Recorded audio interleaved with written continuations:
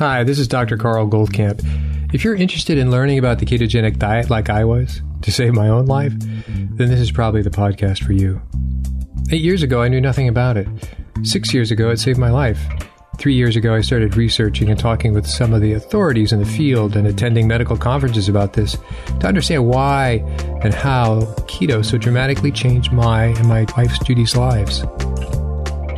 The purpose of this podcast is to share our journey of discoveries with you and understanding how keto is so effective in improving so many different conditions, from obesity, epilepsy, diabetes, infertility, MS, Alzheimer's, heart disease, to name a few.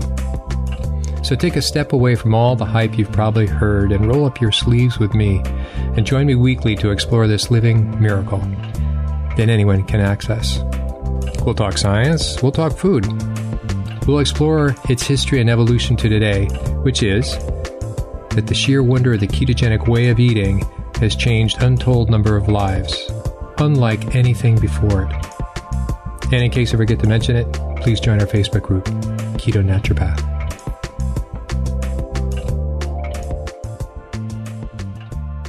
Hi, this is Dr. Goldkamp, and I want to take this moment to say that ordinarily this podcast would be about something related in some near or distant way to a low-carb ketogenic diet. We've been into epigenetics, we've been into various areas. Well, these next couple of podcasts will not be about that. Instead, they will be about a different portion of an interview I did with Dr. Alan Gaby. And though I've already described some of his credentials and what he has been in my professional life and development at med school, he is an internationally renowned researcher and physician who has really been focused on nutritional medicine. In fact, he's often called, behind his back, the father of nutritional medicine. So I want to describe what we'll be talking about in this particular podcast coming up. We talk about some things pretty controversial. Now, when I talk to Dr. Gaby, it's really hard to talk about something controversial in the sense that he is so research-oriented. As he says, he would often, before the internet, he would be reading the various articles of various studies. You go into libraries, read the table of contents of various books. So he was just a sponge for all this information. He's a sponge, and I see him as a filter of valid information. So in his textbook of nutritional medicine that we've talked about before, and there'll be a link for this book in each podcast, and we get nothing out of it. There's no affiliate or anything. It's just a valuable book to get. By the way, it's way under 200 now, and I bought it for 500. So that's how much I value his work.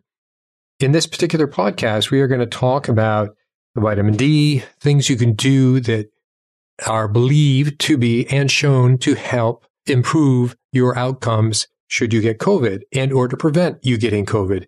And you could say the flu in general, but we'll go into the specifics. You see, we don't cut any corners in this particular conversation. After that, we go into glaucoma and vitamin B3. We talk about zinc, copper, uncopper, and issues around the copper that's used in a lot of pharmaceutical supplements, methylated B vitamins, B6, P5P, pyridoxal 5-phosphate, methylated vitamins. Specifically, we hear a lot about, well, you need to have methylated B12, you need to have methylated folate. Well, in fact, that's not true, and we're going to go into both the claims that are of benefit for these particular kinds of supplements, vitamins, and when unmethylated B12 and folate are perhaps preferred. And we'll talk further about the claims that are true and untrue around MTHFR and go on a little bit into that. And we'll break that, and we'll have a subsequent podcast next week to conclude this particular interview. So I hope you enjoyed that, and I would suggest you have a notepad nearby to write some of these things down. So I enjoyed this. I got a lot out of it. I always do. He is the voice in the back of my head, and I hope he'll become the voice in the back of your head. Take care. Welcome for a long overdue interview, Dr. Alan Gaby. You know, you have been the voice in the back of my head for 22 years now, and I'm glad, not to say that your voice is going to leave my head, but it's always been, I wonder what Dr. Gaby would think about, and I have a long list. So we're going to start exploring some of that list. So thanks, Alan, for taking the time to do this. Let's start off at the top. You are probably a person that people ask about, what should I do about COVID? Where is nutritional therapy relative to COVID? Well, I wish we had more research. there's so many things being studied, and there's not a lot of funding behind nutrition research because you can't patent them. So you have to base a lot of the decisions on what we know from other research on how to prevent and treat other infections. But there is actually some research on using vitamin D and zinc and vitamin C for the treatment of COVID. So basically, a general program I would start out with is basic nutritional improvements. Try to cut as much of the sugar out of your diet as you can. Sugar depletes immune function in many different ways. It also has effects that are known risk factors for bad outcomes in COVID. It raises blood pressure. It causes insulin resistance and possibly diabetes. It causes obesity. It raises the blood levels of cortisol, which is the adrenal hormone that suppresses immune function. So there's nothing good about sugar in relation to COVID. And you can't prove that eliminating it is going to have you have a better outcome, but it has so many other health benefits. It's kind of a what have you got to lose, except maybe going through addiction withdrawal for a few days. The other area that I look at, and this would require, it would require working with a healthcare practitioner who knows about this, is to look for hidden food allergies. I'm not talking about the kind where you eat peanuts and your throat swells up. I'm talking about what many people in the integrative and naturopathic medical fields call masked allergy, where people are not aware that it exists, but it's a contributing factor to many different chronic problems, from arthritis to migraine headaches to fatigue, depression, and many other things. And what we do is an elimination diet followed by individual food challenges to identify the hidden allergens, to see what is contributing to our chronic symptoms. If you do that, in my experience, many people who identified their allergens and got them out of their diet told me that they had a lot fewer and less severe infections going forward, as long as they avoided those foods. So those are the two main dietary changes that I would recommend.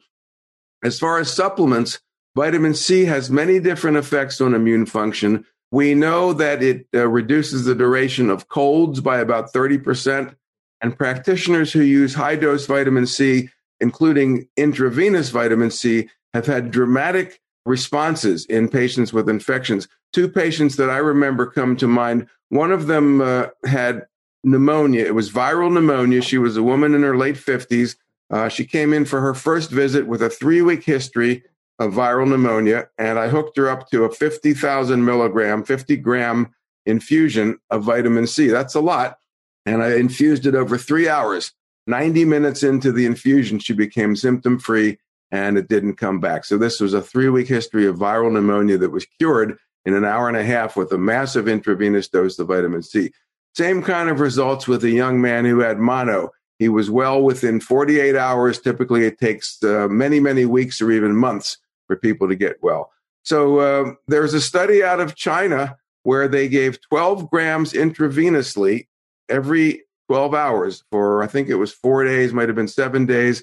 And there was about a 33% reduction in mortality. And if you look at only the sickest people, there was close to a 60% reduction in mortality. So those of you who have access to intravenous vitamin C, they won't do it in the hospital typically, but there are a lot of practitioners who will. That might be useful. But we also use oral vitamin C to what we call bowel tolerance. And again, this should be monitored by a practitioner so you know what to watch out for in terms of adverse effects. But basically, you take as much as you can until you get diarrhea, and then you cut it back. You take it in divided doses, three to 6 doses per day. Vitamin D is another thing I would look at, and we'll talk more about the controversies about that later, I guess. There's a study from France where they gave a certain metabolite of vitamin D. It's called 25-hydroxyvitamin D. It occurs naturally in the body. The body converts vitamin D into this compound, and it's sold as a prescription drug. In this country, you'd have to take 17 pills, and it would cost $1,200. The product is called calcifediol, Calcifediol, and it is approved for one particular indication, people with an elevated parathyroid concentration who have kidney disease. So this is what the drug is approved for, but it's a vitamin D analog or vitamin D metabolite, and they gave it to people who were hospitalized with COVID. And the percentage of people in the placebo group that had to go to the intensive care unit, the ICU, 50%. In the group that got calcifediol, only 2% had to go to the ICU. This is about the most dramatic benefit you will ever see in a clinical trial. There was another one that came out. Actually, that previous study was in Spain. I correct myself. The one I'm talking about now was in France. This was where they looked at nursing home patients, and those who got vitamin D had substantially lower mortality than those who did not get vitamin D, again, with COVID. Finally, a study came out. It was from Brazil, and it was published only a couple weeks ago in the Journal of the American Medical Association. In this study, there was absolutely no benefit from vitamin D. The main difference between that study and the ones that was positive was in the negative study, they gave an enormous single-time dose. They gave 200,000 units one time, and then they followed them and saw how long it took them to get better. From previous research using vitamin D for other purposes, it appears that using single massive doses is not the best way, and it might actually there's a therapeutic window, which means once you give too much, you start to lose some of the benefit. So I can't prove that, but that's possibly what happened, that they gave too much at one time. So if I had COVID, I probably would take 10,000 units the first day, do that maybe for a week, and then cut it down to maybe 4,000. But again, with medical supervision, there are potential adverse effects of high-dose vitamin D. The last thing I would look at, well, there's always things after the last one, but zinc. Zinc is known to prevent COVID from entering cells, and they used it in combination with hydroxychloroquine. I know the research there is controversial, but a lot of docs out there think this combination gives a lot better outcomes. We know that zinc has a direct antiviral effect against a number of different viruses. We also know that zinc, when given in the form of lozenges, reduces the duration of the common cold by about 40 to 50%. My opinion is that if we were to use zinc, we should probably use it as lozenges, because the direct release of zinc ions in the mouth may help prevent the COVID viruses from getting into the lung tissue, because it's directly right there, rather than taking it as a pill, having to get absorbed into the bloodstream, then go back to the site of the infection. So those are the three main things I would do. The final one would be black elderberry, also known as Sambucus nigra. Black elderberry syrup has a long history of traditional use for respiratory infections. And there was a meta-analysis, which is where they combined the results of a bunch of different studies. And they looked at 4 studies and they combined it, and they found that there was a marked benefit, reduction of symptoms in people who had colds or flu. Now, that's not COVID, but there is some evidence, it's kind of circumstantial. There's a virus in chickens that causes it's a coronavirus, and it causes what they call infectious bronchitis. So that's the closest thing in research related to the human coronavirus. But in the test tube, black elderberry extract inhibited the replication of this chicken coronavirus. So it would seem reasonable that we would use this at the first sign of the infection. Some people have argued that it might be dangerous to use black elderberry because there was a study where it increased the release of cytokines. Many of you have heard of the so-called cytokine storm, which is the massive inflammatory response that occurs in people with late-stage COVID. And the body's reaction, the inflammatory response, is what causes the deaths and the severe respiratory problems rather than the virus itself. But the study where black elderberry increased cytokine release was done in a test tube with the white blood cells of healthy volunteers. So how that might relate to a person with an infection is entirely unclear. The only other study where they looked at cytokine release in relation to Sambucus was in animals, where they gave them to them orally, and it actually decreased cytokine release. So that's all the information we've got. And based on that minimal evidence, and my personal experience with it has been very good. My son had the flu when he was 9 years old. He had the swine flu. It was 11 years ago. And everybody in his class got it. They were all home for 2 weeks. And he came out with the same symptoms, identical. We put him on Sambucus. It was a proprietary product that was one of the few available at the time, called Sambucol. We gave him a tablespoon every hour while he was awake. He was well within 30 hours, compared with 2 weeks. for the rest of his class. So I know that's an anecdote, and we're not supposed to rely heavily on that, but I was really quite impressed with that. So based on the research and my own experience with him and other people, I probably would hit the body really hard with Sambucus early on. Somebody was in the late stages based on the theoretical possibility of an adverse effect. I probably wouldn't use it when somebody had an advanced disease. So that's a not so brief summary of the kind of things I would look at. Excellent. Excellent. One thing about elderberry, I remember from Bill Mitchell in school, is that he would talk about if you used any berry, and it hasn't been done commercially, if you freeze it first and then make your subsequent tincture or whatever, you've broken the cell wall, and therefore you get more of the contents. It's just an interesting aside. I've written it all down. Thank you for that. That's a big deal, by the way. Some people aren't thinking that COVID is anything anymore. Some people are terrified by it. Then we're hearing the next wave of the new thing that came in. It's like people are very confused. So I really appreciate that a lot. All right, well, let's go into vitamin D, since that was part of it. And vitamin D is obviously something I measure, and then you find high and low, and then you certainly put it into the protocol. But I'm not quite sure if that's sufficient enough. And sometimes I wonder if it's, I induce hypercalcemia by encouraging people to go more. So let me know what you think. Yeah. So this is one of the few areas where I agree with the conventional medical community about how to use a vitamin. I've always been of the school that very large doses are sometimes more effective than typical nutritional doses. For example, in the treatment of schizophrenia, if you use like 3 grams a day of vitamin B3 and 3 grams a day of vitamin C, according to the work of Abram Hoffer, a lot of schizophrenic patients have gotten well. I told you about the massive doses of vitamin C for infections. We use high doses of vitamin B6 for carpal tunnel syndrome, and the list goes on and on. With vitamin D, however, I disagree with a lot of what's being done in the so-called alternative or natural medicine community, where people are measuring the blood level and they're pushing the level with massive doses to bring it to what they claim is an optimal blood level of vitamin D. I've written about this and analyzed it and studied it. And there are a couple of conclusions that I've come to. Number one, the blood test is extremely unreliable as a measure of vitamin D. Number two, they changed all the reference ranges. So to the extent that the result is reliable, which it really isn't, the numbers are very different than what they used to be. For example, a number of 15 used to be considered deficient. Now they say 30. And almost everybody, not almost everybody, but probably 50% of the population comes out deficient based on these numbers. Number three, there is a large and growing body of evidence that high-dose vitamin D not only is unsafe in that it can cause kidney stones with the hypercalciuria, increased urinary calcium that you get. There's studies in animals that it might cause atherosclerosis or hardening of the arteries.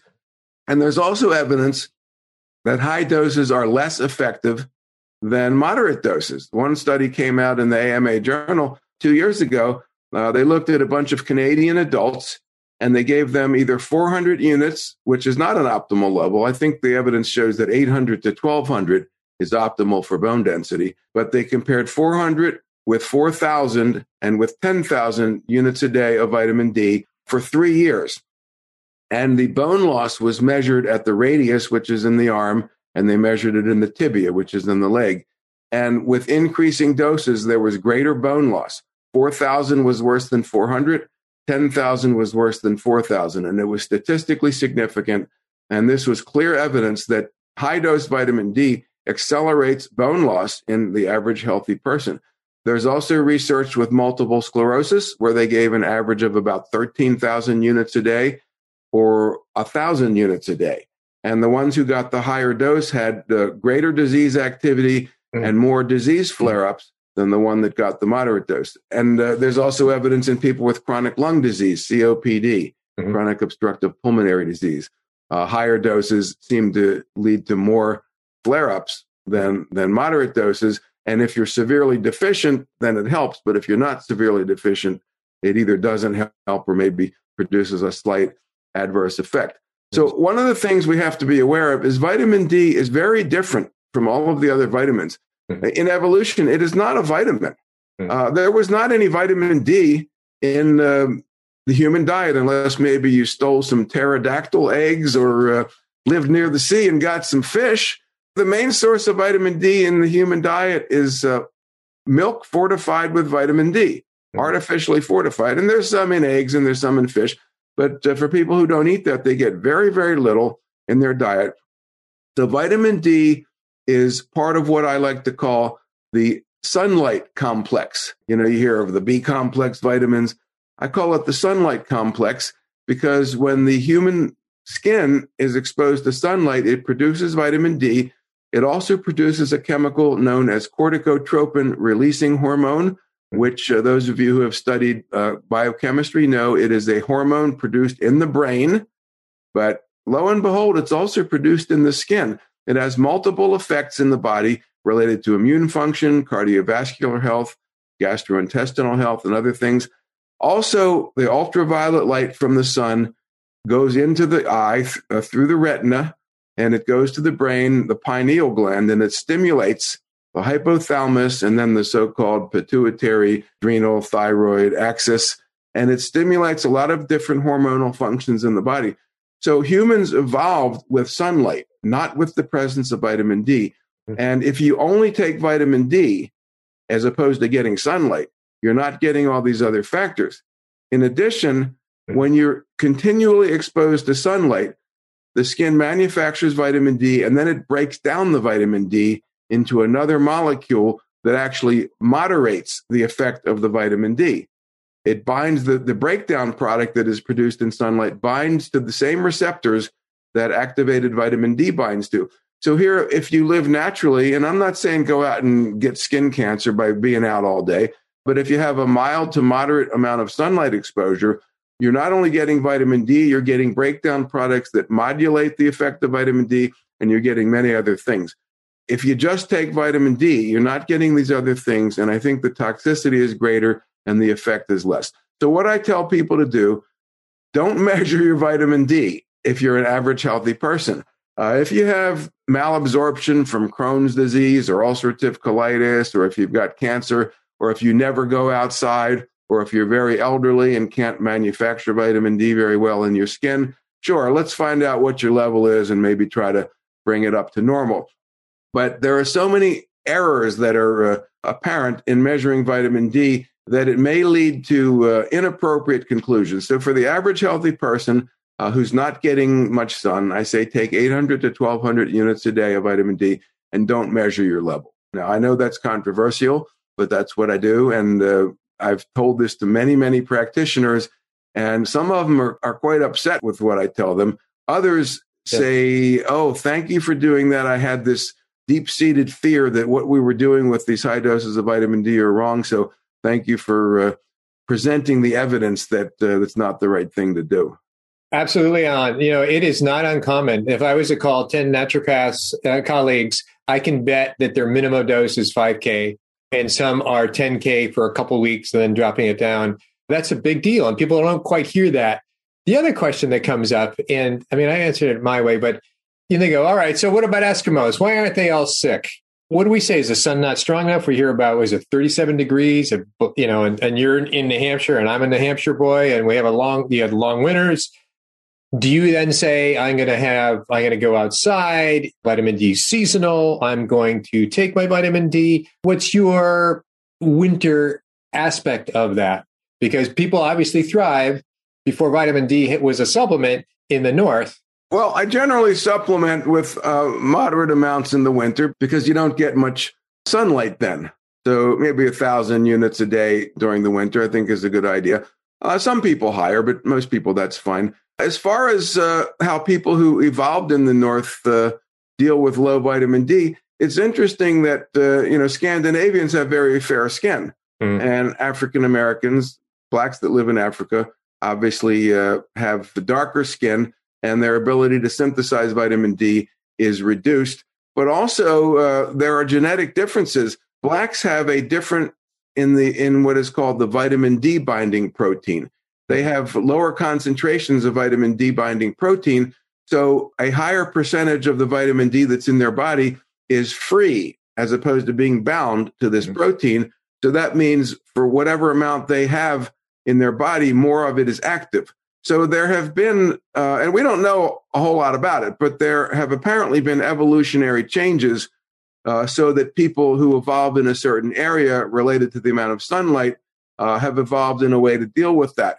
And that's probably why when certain ethnic groups move to Europe, they end up with serious vitamin D problems because they were not genetically set up to live in that area. And, South Asians, for example, end up with severe vitamin D deficiency when they move to the United Kingdom. It's a genetic issue. And I think those who have migrated, we should, measure their levels and deal with them as individuals. But otherwise, I think the body does remarkably good at handling differences. Thank you for that. That's a great explanation.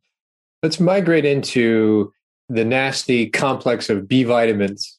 But nasty? Yeah. Let's start with let's do glaucoma and B3 first, then we'll get into methylated vitamins and wherever we want to go from there. So tell me about B3 and glaucoma. Yeah, well, glaucoma is a condition where the peripheral vision gradually shrinks in and you can't see wide vision, and it's because of damage to the optic nerve. The best known and most obvious risk factor is when the eye pressure, known as the intraocular pressure, goes up. And that it's kind of like having high blood pressure, but here it's high intraocular pressure, and that continued pressure damages the optic nerve. However, there are people who have what they call normal tension glaucoma, which means their intraocular pressure is not elevated, and yet their optic nerve gets damaged too. So what's going on there? And there are some people with high intraocular pressure who get glaucoma and others who don't. So you have to look at what other factors are involved. And what animal research has shown is that the functioning of the mitochondria inside the optic cells starts to become impaired before there is any evidence of actual glaucoma. And this impairment seems to be related to a deficiency of those nutrients that are involved in energy production. Niacinamide, or vitamin B3, is one of those. There are others. There's coenzyme Q10, there's magnesium, and there's iron if you're deficient in iron.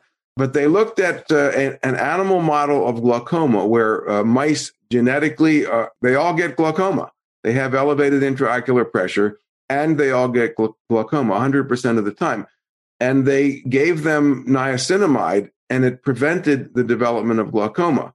We also know that blood levels of niacinamide are lower in people with glaucoma than in those who don't have it. So this is early evidence, but it stands to reason that if there's an age-related decline in mitochondrial function, which there is in glaucoma, in people who have glaucoma, there's an age-related decline in the mitochondrial function of the cells of the retina.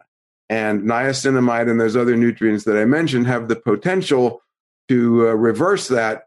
And as I said, we know that blood levels of vitamin B3 are low in people with glaucoma, and we know from the animal studies that it can prevent the development.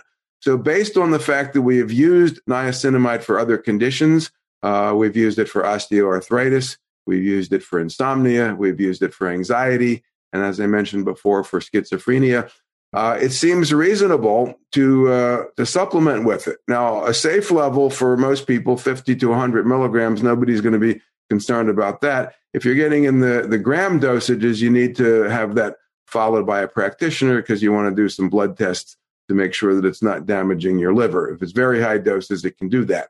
But even a moderate nutritional dose has the potential to either prevent or slow the progression of glaucoma. Very exciting. We'd like to see a nice controlled study come out, which is pending as far as I'm told. Yeah, absolutely. I know we're not talking about age-related macular degeneration, but since we're in the eye, is there any association between those two? Usually we hear about carotenoids and so on and so forth for the age-related macular degeneration. Do you see any crossover or anything? I have not seen any, and I think they're two separate conditions. Like you said, lutein, zeaxanthin, also maybe vitamin E might help. There's evidence that bilberry, which is a supplement, it's got the same molecules as the blueberry that we eat. That's available as a supplement. There's some evidence that ginkgo biloba, which is an herb, might help slow the progression. So there are a whole lot of different things that have been used. And of course, zinc. Zinc is crucial for macular degeneration. One of my pet peeves is some of these commercial products out there that are made by the drug companies that are said to be useful for macular degeneration.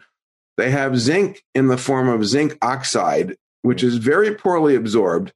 And we know that when you take a lot of zinc, you have to take a little bit of copper because excess zinc can deplete copper and can cause a whole host of problems due to copper deficiency. So they do put copper in their supplements, but it's in the form of cupric oxide. And there was a study published about 15 years ago, and I quote it, "The absorption of cupric oxide by humans is, quote, not significantly different from zero." That's the way they said it. What that means is you can't absorb cupric oxide. So here they're giving you copper to balance zinc, and it's in a form that's not absorbable. And then they give you zinc in a poorly absorbed form. So there are a lot of well-designed products made in the health food industry as opposed to the drug industry that use zinc in better absorbed forms like zinc picolinate or zinc citrate or zinc aspartate. Copper or anything but cupric oxide is fine. So, I don't know why these drug companies do this, and it's fairly widely known. So they're obviously not getting good consultants. No, yeah, obviously not. Let's migrate into more of the B complex in terms of methylated vitamins. Part of, I don't know when this started, it certainly had to do with MTHFR gene and the idea that, well, you can just hop around that problem with methylating it because that's what that's supposed to do. And then it went to everything. Everything has to be methylated. And I'd love to hear what you have to say on that. I think it's gone too far. I'm not going to spend the time to track it down. I think you have. Yeah, I've done my best. There's not as much research as we'd like. Anecdotally, we see that the activated form, this is actually not even methylated, but it's the activated form of vitamin B6 known as pyridoxal phosphate. So it's phosphorylated as opposed to methylated. But anecdotally, some people with carpal tunnel syndrome who do not benefit from pyridoxine, which is the widely used form of vitamin B6, if you switch them to pyridoxal phosphate, they do better. There's not published information on that. There is some published information on a certain type of epilepsy that happens in very young children. And when they gave them pyridoxal phosphate, they did better in some cases, not all, than when they got pyridoxine. Other than that, there's not any research I've seen on that, the activated form of B6 being better than pyridoxine. As far as methylated folate, that has been used to treat depression. It's actually approved as a prescription drug. Mm-hmm. But I think the evidence has been misrepresented or misunderstood because people who have the genetic polymorphism that you mentioned, the MTHFR, they clearly have a higher than normal requirement for folic acid. But the claim is made that they cannot convert folic acid to its active methylated form, and therefore you have to give the methylated form. But let's look at the research that's been done to investigate that. One of the things that folic acid is used for is to lower homocysteine levels. Homocysteine is a breakdown product of the amino acid methionine, and it appears to be quite toxic in the body. It can trigger a whole host of different problems, and elevated homocysteine levels is a risk factor for dementia, cardiovascular disease, osteoporosis, and various other things. So you don't want to have high homocysteine levels. And one would think that if you had the genetic abnormality, the MTHFR abnormality, that you would have to take the methylated folate. In fact, when they compared, they found that in people that had this abnormality, folic acid actually lowered homocysteine levels more effectively than the methylated form did. So theoretically, from what we can extrapolate from biochemistry, we would have assumed the opposite. But as it turns out, folic acid is more effective for people who have that genetic abnormality. In addition, although no direct comparisons have been done, we know that the methylated form of folic acid, of methylfolate, is effective as a treatment for depression when you give it in combination with something like Prozac. It improves the effect of Prozac, but only when you give it at 15 milligrams a day. It does not work when you give it at half that dose, at 7.5 milligrams a day. In contrast, when you use folic acid as an adjunct to Prozac, it's effective at ranges of 0.5 to 5 milligrams a day. So it appears that folic acid is more potent as an adjunct to antidepressants than methylfolate is. So a lot of times we make extrapolations based on what we think should be from basic science, biochemistry, and it turns out to be the opposite. As far as methylated vitamin B12, there are studies showing that methylcobalamin, which is methylated B12, is effective for the treatment of some conditions, but I have not seen any comparative studies to compare it with something, for example, like hydroxycobalamin, which is the kind that I use. So at this point, and riboflavin, well, that's actually phosphorylated too, riboflavin 5-phosphate, not methylated. So at this point, I would agree with your initial conclusion that most of this is hyped, and we actually don't even know whether it's less effective in some cases. We do know that taking an extrapolation from vitamin B12, when you put vitamin B12 in a multi with thiamine and vitamin C and copper, it damages the vitamin B12. It breaks it down and converts it into other things. And we know that methylfolate is relatively unstable compared with folic acid. So if you put methylfolate in a multivitamin with a dozen other chemicals, we don't know if there's going to be some oxidation damage, whether it's going to break it down. So that's the other reason. While I do use methylfolate occasionally, I'm concerned about putting it in a multivitamin with a whole lot of other things. Good point. Good point. A bit of a tangent here. On this, when I was in med school back in those days, MTHFR was just starting to come out, and you had to order it. Then in practice, you had to order as an individual test, to Quest or whoever your lab was. And I don't know when I discovered it. So I'm homozygous, and my wife is homozygous. And relative to homocysteine, she's less a believer in supplementation as I am, be that as it may. And so I said, just go check your homocysteine. Let's go down and get a take. And hers was really high. I won't even give you a number. It was really the highest I've ever seen. However, she also did it at a time in which we generally don't have dairy. She had a dairy splurge because she does it for her birthday and so on. Do you have any association that you know of homocysteine and dairy? I know this is kind of like left and right, a bit too far of a stretch. Was it a fasting level, or did she take it right after? Fasting level. No, fasting level. Fasting level. I don't know of any direct association. We know that any food that's high in methionine, which animal protein is, and dairy has protein. If you have a high methionine diet, you're going to convert more methionine to homocysteine. But I don't think it would be even close to producing the highest level you've ever seen. So no, I don't think there's a specific association with that, but there is an association with high animal protein. Gotcha. Yeah, I was 50. I was the control, and I was 2 and 3 in terms of the homocysteine and the fasting. Thanks for that. Hi, this is Dr. Goldkamp. I just wanted to encourage you to send in your questions to drgoldkamp@ketonaturopath.com. Many of you have, and so what I've done with these questions that I've gotten back to most of the people I email, but some of the questions that were so good, and if they're overlapping to other questions, I would combine them and try to put that into the topic of a podcast, either via one of the micro topics that are covered in an interview. As you know, we cover a lot of topics in any given interview, or some of my own sort of reporting, if you will, on some of these issues. So please keep the questions coming. Feel free to send in an email, and I will get back to you. Stay listening, send in your questions, and I will definitely get back to you.